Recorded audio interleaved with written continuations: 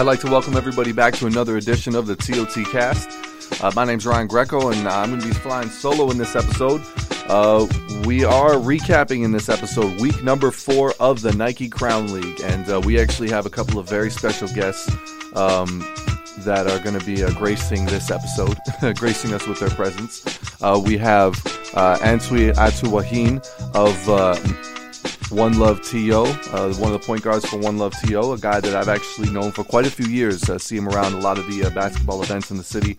A guy who, he's got professional experience. He even playing alongside guys at Arizona State such as James Harden, going up against DeMar DeRozan earlier in his career back in college. A really accomplished basketball player, and I think everybody's going to be enjoying that interview, a real X's and O's type of interview. And he even gets into some of the details about how you might be able to be a part of the Crown League next year. If you've came out to a couple of these games, this event in general, and seen the games and went, I think I could run with these guys. Antwi shows you how you can get involved with that. And so, like I said, week number 4, what a week it was. Once again, absolutely fantastic facility. Ryerson Kerr Hall was packed. The crowd was enjoying it. One Love TO was able to come over top of Made with a 70-68 win. Junior Cadogan trying to get the last-minute shot for the second week in a row. Unfortunately, wasn't able to convert this time around. But, we still love you, Junior. You're still out there representing hard for Eastern Commerce. Meanwhile, CI Bounce was able to come away with a 69-62 win over the Northern Kings in the second game. And the third game was 9-Now, overcoming Ace, 81-72.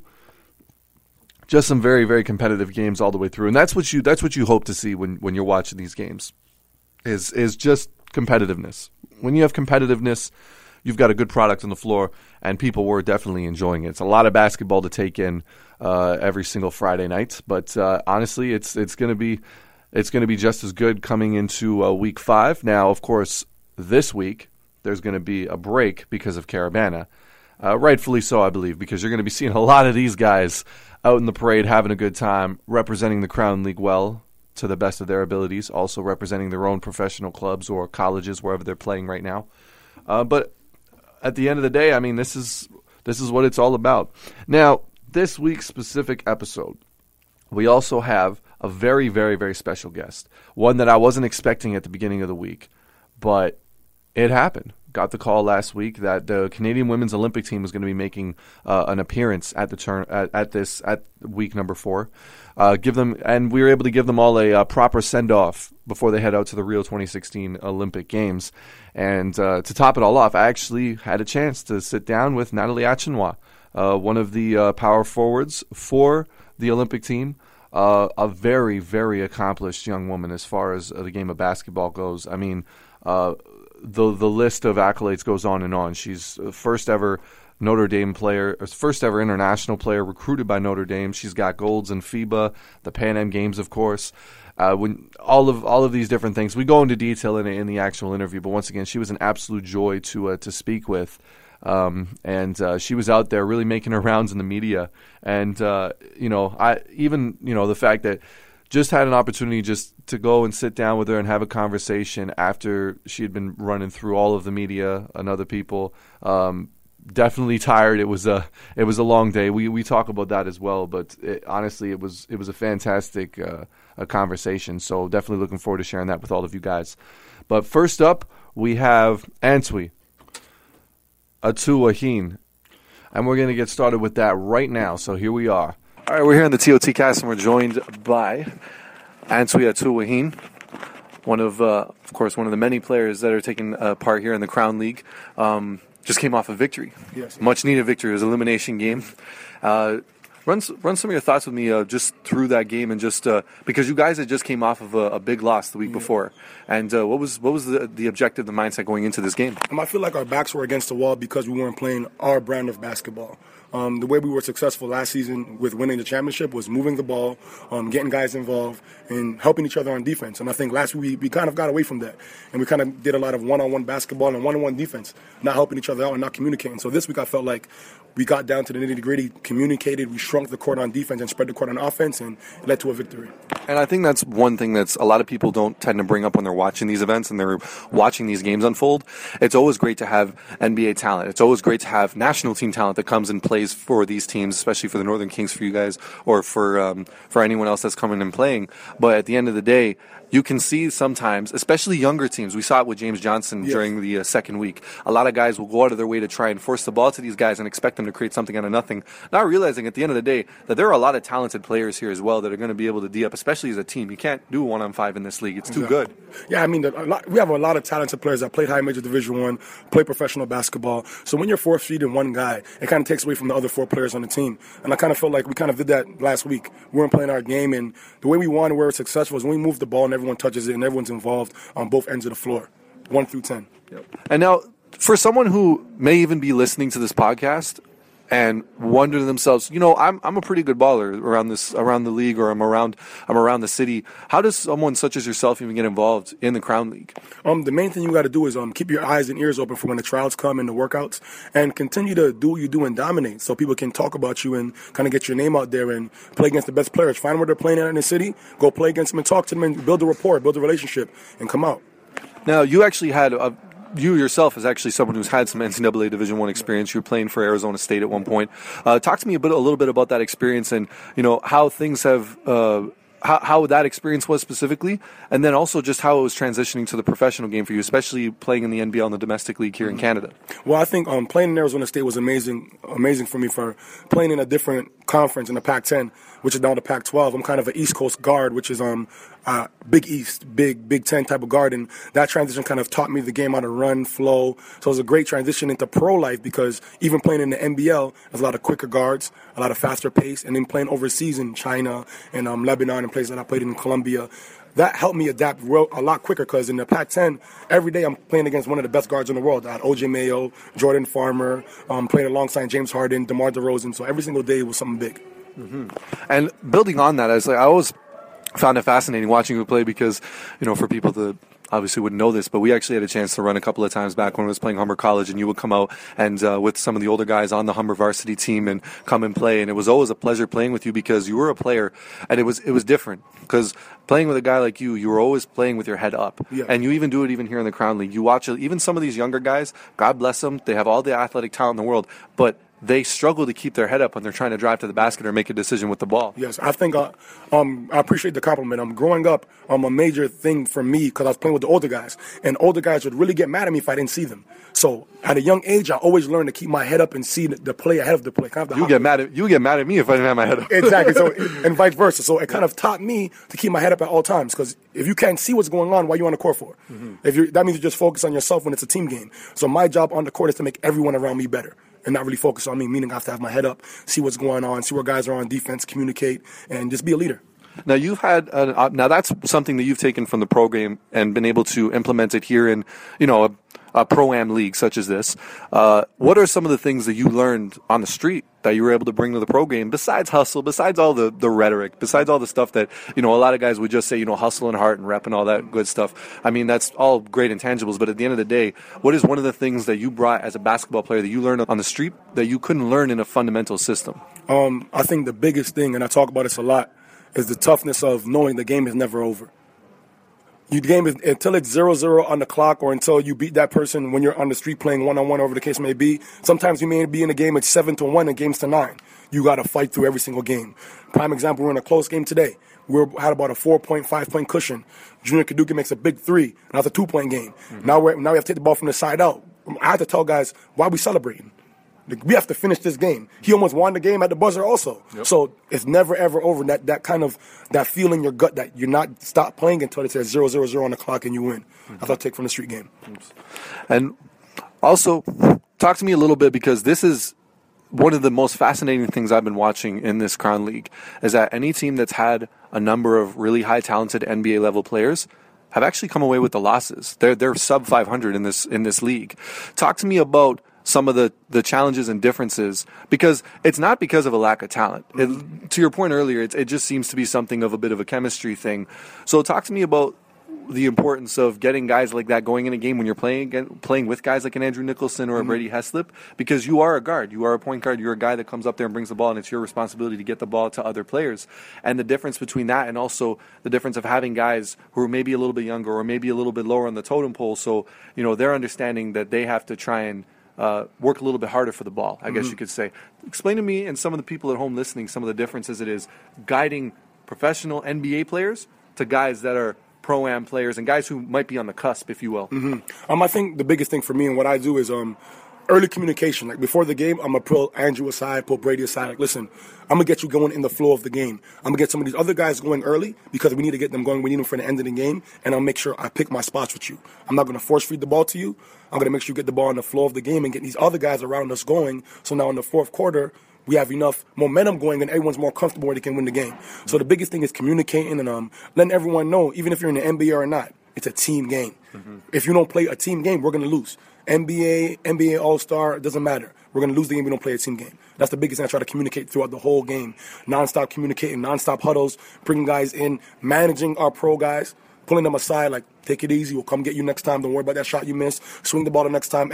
This constant communication and letting everyone feel like it's a team that we're playing. Now, when you started, especially even when you were at Arizona State, they didn't have things like this up here. No.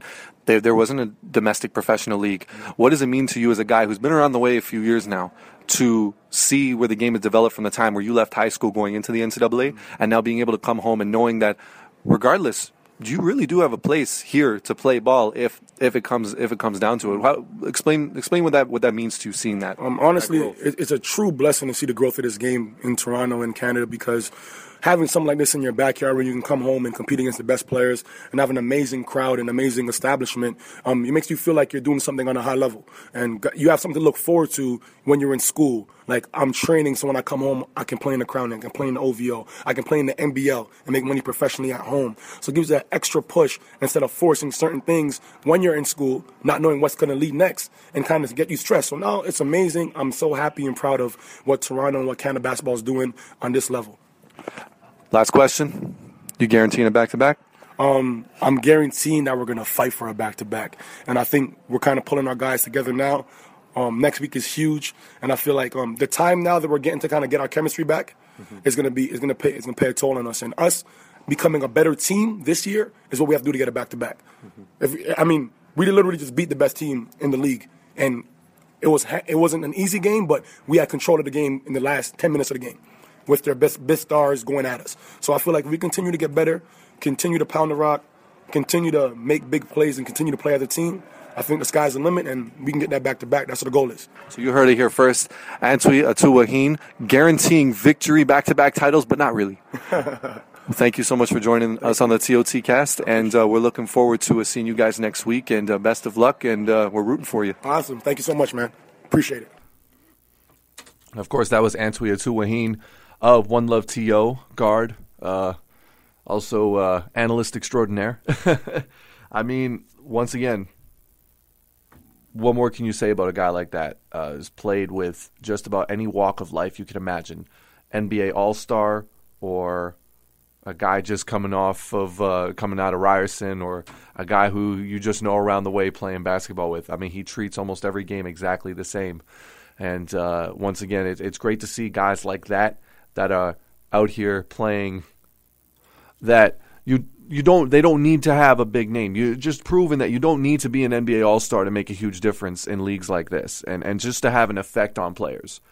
And I think there's a certain level of camaraderie, even when you see the NBA guys come in here and the way that they interact with their teammates around here. I don't know if it's a Canadian thing or if it's just a basketball culture that's in the city, because it just always comes across like everybody understands that we're in this together. And I think seeing that kind of camaraderie, but at the same time, spirited competition is something that you don't always see in a lot of other sports, and it's something that's not talked about a lot in basketball, especially after the previous generation of players beforehand, and even just the way the game is marketed today, it's all about the individual over the team as far as marketing would tell you. About how, look at how amazing Steph Curry can make that shot, but you don't see the three guys that he was able to go a pick around to allow him to get that shot, or spacing the floor that forces guys to have to guard Steph Curry one-on-one. it is a team game, very much to Antwi's point. So I think, just when you see guys like that, it is a sobering reminder of the importance of all the guys on the floor and not just the big names.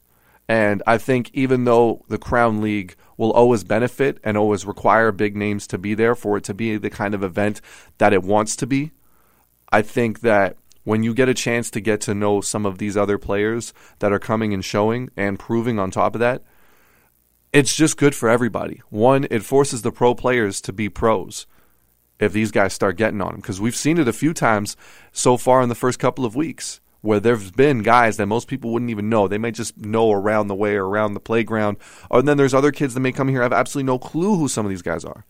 And then you'll see them hit a jump shot over James Johnson. Or you'll see him get a crossover on Bruno Caboclo. Or you'll see them, get a rebound and put back dunk over Andrew Nicholson. And force those guys to come back and go, all right, let me get you back, which most of the time they do, don't get me wrong. But, just seeing that level of competition shows you immediately that these guys are no joke. So, once again, talking to a player like that, it gives a much more in-depth look at how some of these teams are built and how they play the game, especially at the Pro-Am level, which is what the Crown League is, a Pro-Am entertainment level of an event. So now we move on to the women's national team. We've got a very special interview. I wasn't expecting this. I'll tell you that right now. To have Natalie come in, take some time, Natalie Achonwa, take some time out from the media rounds that she was doing and come to speak to us while one of the games was going on. And even just to see the big event that they'd put out for the girls. They had they had a drum line set up for them, sang the Canadian national anthem, had a big flag in the middle. Cardinal Official himself made a quick appearance and was able to introduce the girls himself. And I think that, a lot of respect should be shown to Cardinal for coming out for an event like this. And just the organization of it all has just been it's been very impressive. And I think once again myself, Chris, Damar, we've all been kind of preaching about this event because it's one of the most unique events in basketball that you're going to see in this country, period. And hell, even in North America for that matter. You've got a lot of Pro-Am leagues throughout the United States, but how many are able to kind of bring out their Olympic basketball team before they're sending them off to the Olympics? That's not something you see at every Pro-Am league. Let me tell you that right now. So once again, I had a chance to sit down with Natalie, and we discussed a few things. And you want to talk about a girl who has accomplished so much, yet also at the same time came back from such diversity to start off her professional career. We'll get into details of that in the interview, but I think she's just a fascinating story to watch. And the best part about it is this girl's just getting started. She is only, to my knowledge right now, 23 years old. So a lot of basketball left for this girl in the WNBA and in the Olympics, hopefully. So here is our interview with Natalie Achonwa of the Women's Canadian Olympic Basketball Team and of the Indiana Fever of the WNBA. So we're here on the TOT cast, and I have the pleasure of being joined with a member of the Canadian Women's Olympic Basketball Team, Natalie Achonwa. I'd like to thank you so much for taking the time to speak with us on the TOT cast today. And how are you feeling today? Great. We just got to camp, and we're just starting off, so it's really exciting to be here and be a part of Canada basketball again. Of course. You guys just did a two-a-day as well, so I can imagine that, just doing the media and all the attention going on here, it's got to be exciting for you guys, especially just a couple of days away from heading out. It definitely is excited. The last go-around, we didn't have the opportunity to do all this because we qualified so late. So being able to qualify a year in advance gives us the fun opportunities to be able to talk to the media, to be able to do events like today with the Crown League. It's just really exciting for us. Mm-hmm. Now, I do want to start off just talking a little bit more about you specifically. You've had the opportunity. First of all, playing for Notre Dame, even in NCAA, and just being the only international player they've ever recruited and brought on a scholarship. How does something like that even come about? And describe that feeling that you had coming into that camp and coming into those experiences in college. It's an honor. Anybody that knows me knows that I represent Canada in everything that I do, and with a passion and with a smile on my face and with pride in my heart. So to be able to be the only international player to play for Notre Dame and to represent Canada even when I'm in college is honestly an honor for me. And I'm just really blessed at the opportunity also to play in college and go to school for free. So there's lots of benefits from basketball, and honestly, it's just a blessing that I get to do this for a living. Absolutely. And so now, of course, and great success, too, while we're at it. You had an opportunity to go to, it was 3 Final Fours, was it four Final Fours and 3 national title games. And even having that experience, getting national exposure, but it wasn't all glitter is gold in a sense, because you ended up going after some adversity, especially in your senior year of all years, tearing your ACL. Now, describe to me a little bit about what it was like trying to come back from that, and even just having a team, the Indiana taking a chance on you and drafting you in the first round. Describe to me that process of what it was for you to get back into game shape and be ready for a season, even after having to watch from the sidelines for the first year of your professional career. It was definitely hard. I mean, tearing your ACL and doing that kind of rehab, extensive rehab, it's hard. It takes a mental, emotional, and physical toll on you. It's not just the physical part of it. My first day of rehab, I cried because my trainer said, do a quad set, and I just tried to do it, and nothing happened. There was no twitch in my leg. So it definitely takes a toll on you, but I honestly wouldn't have changed it for the world. I'm a better person from it. I'm mentally stronger, I'm emotionally stronger, and I had the time to really take that year and to reflect on how bad do I really want this? How bad do I want to play basketball? And anybody that goes through that knows that you need to have something like that pushes you, because it takes a toll on you. And but here I am. I'm a professional athlete. I'm representing Canada on a global stage, and I get to play basketball and for a living. So God works in mysterious ways, and I'm just happy that I still get to do what I love. And I just wanted to ask you real quick, after that journey, what was it like stepping on a WNBA floor for the first time? Yeah, it was exciting. My first year coming back, I didn't know what to expect. So it was emotional toll. It was ups and downs and good days and bad days, but it made me stronger. And in my second year, representing the Indiana Fever, a team that took a chance on me. I mean, sitting out that whole year, they really took a gamble, and I will never repay a debt, but I will work hard to repay that debt for them to take a chance with me at that 9th pick. Mm-hmm. Now, you strike me, even just, we've only had a couple of minutes to sit here and speak, and you already strike me as somebody that you enjoy the big moments. You've had a lot of big moments so young in your career already. Even with the FIBAs and being in the WNBA finals, even in your very first year, you've done a lot of things that a lot of players at your age really haven't experienced up until this point. And has there been anything different about coming to the Canadian national team, especially heading into Rio? Is there any kind of different expectations your coaches now have on you as a player, or is it still just more of a whole team mentality? What are some of the things that you either coaches may have put expectations on you or you've put on yourself? I mean, I'm always going to be my hardest critic, no matter what, because I know that the work that I put in to get here, so I'm always going to be hard on myself. But I think with this team, the best part of this team is that it's a team in the entire word of team. The chemistry that we have, the way we work together, the way we depend on each other. There is no one person in this team. And you could even say there's no I in team. It is to the 100% sense in this Canadian team, and we work together no matter what. So I don't think there's any individual pressure on me or anybody on our team, because we know that we're better together than we are individually. And that has always been a strength of ours. Now, also real quickly, being in that WNBA locker, especially after the Pan Am Games and you guys winning gold, beating the Americans to do it, has there been any kind of trash talking going on in the locker room at all during the season? Or has there been, or do some of these girls start paying a little bit more closer attention to you guys now that you were able to pull that off last year? I don't know if I would call it trash talking, but I do remind them of that gold medal that we do have over the U.S. in the Pan Am Games. And I have taught a couple of my teammates the beginning part of O Canada. So we're teaching Americans one little American at a time. So I know, but all joking aside, we're ready to compete. We're excited to compete. And when you put in the work, it gives you that confidence. And knowing the work that our teammates put in together gives us that confidence going into the games. Mm-hmm. Now, final question. We had, I found out that you were actually a soccer player originally. Yes, a long time ago now. Yes, and you were playing soccer. And, I find it kind of ironic how the Canadian women's basketball team doing what they did in the Pan Am Games, being able to capture the nation's attention like that, much in a similar way that the women's national soccer team did in London in 2012. Now, if you were able to talk to Canadian sports fans, if you're able to talk directly to them right now, what would be your selling point to this team to give the reasons that they should have to get behind this team? Because I'll say right now, you guys have actually shown some considerable results since even the last 2012 Olympics compared to the women's national soccer team, and they're media darlings. Mm-hmm. So what is it that you would be able to tell sports fans in Canada the reasons to get behind this team? I mean, there will be two things. It's not even looking at the results it's not even looking at the medals.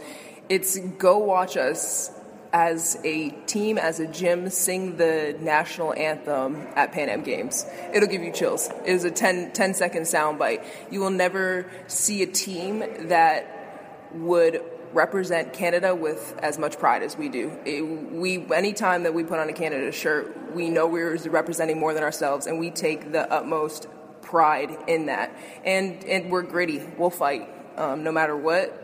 We'll be on the floor, we'll be scratching and clawing, and that's how we got to where we are, and that's what we'll stick to. So that grit and that pride is us 101. So if you want to see some of that, and if you want to see a team that will never give up because we know we represent our country, come and watch one of our games. Well, if there's one thing Canadian sports fans love, it's a scrappy team, and We've seen it with you guys in the 2015 Pan Am Games, and I'm sure we're going to see it in Rio. So, Natalie, thank you so much for taking the time out and speaking with us today. Thanks for having me. See ya.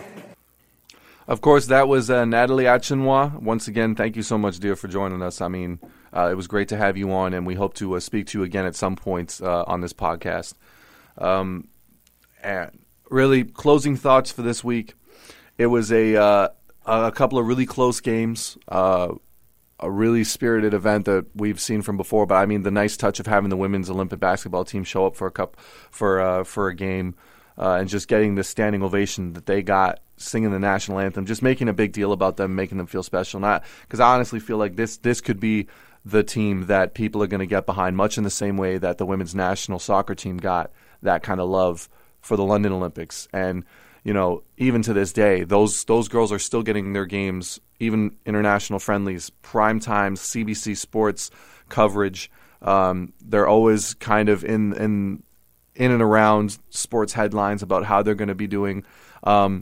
And, you know, whether it's their marketability of their stars, whether it's Desiree Scott, Christine St. Clair, Khadijah Buchanan being the future that she is for that team, you know, you could see that kind of love that they're getting for that. And it's a very popular sport, of course, in the game of the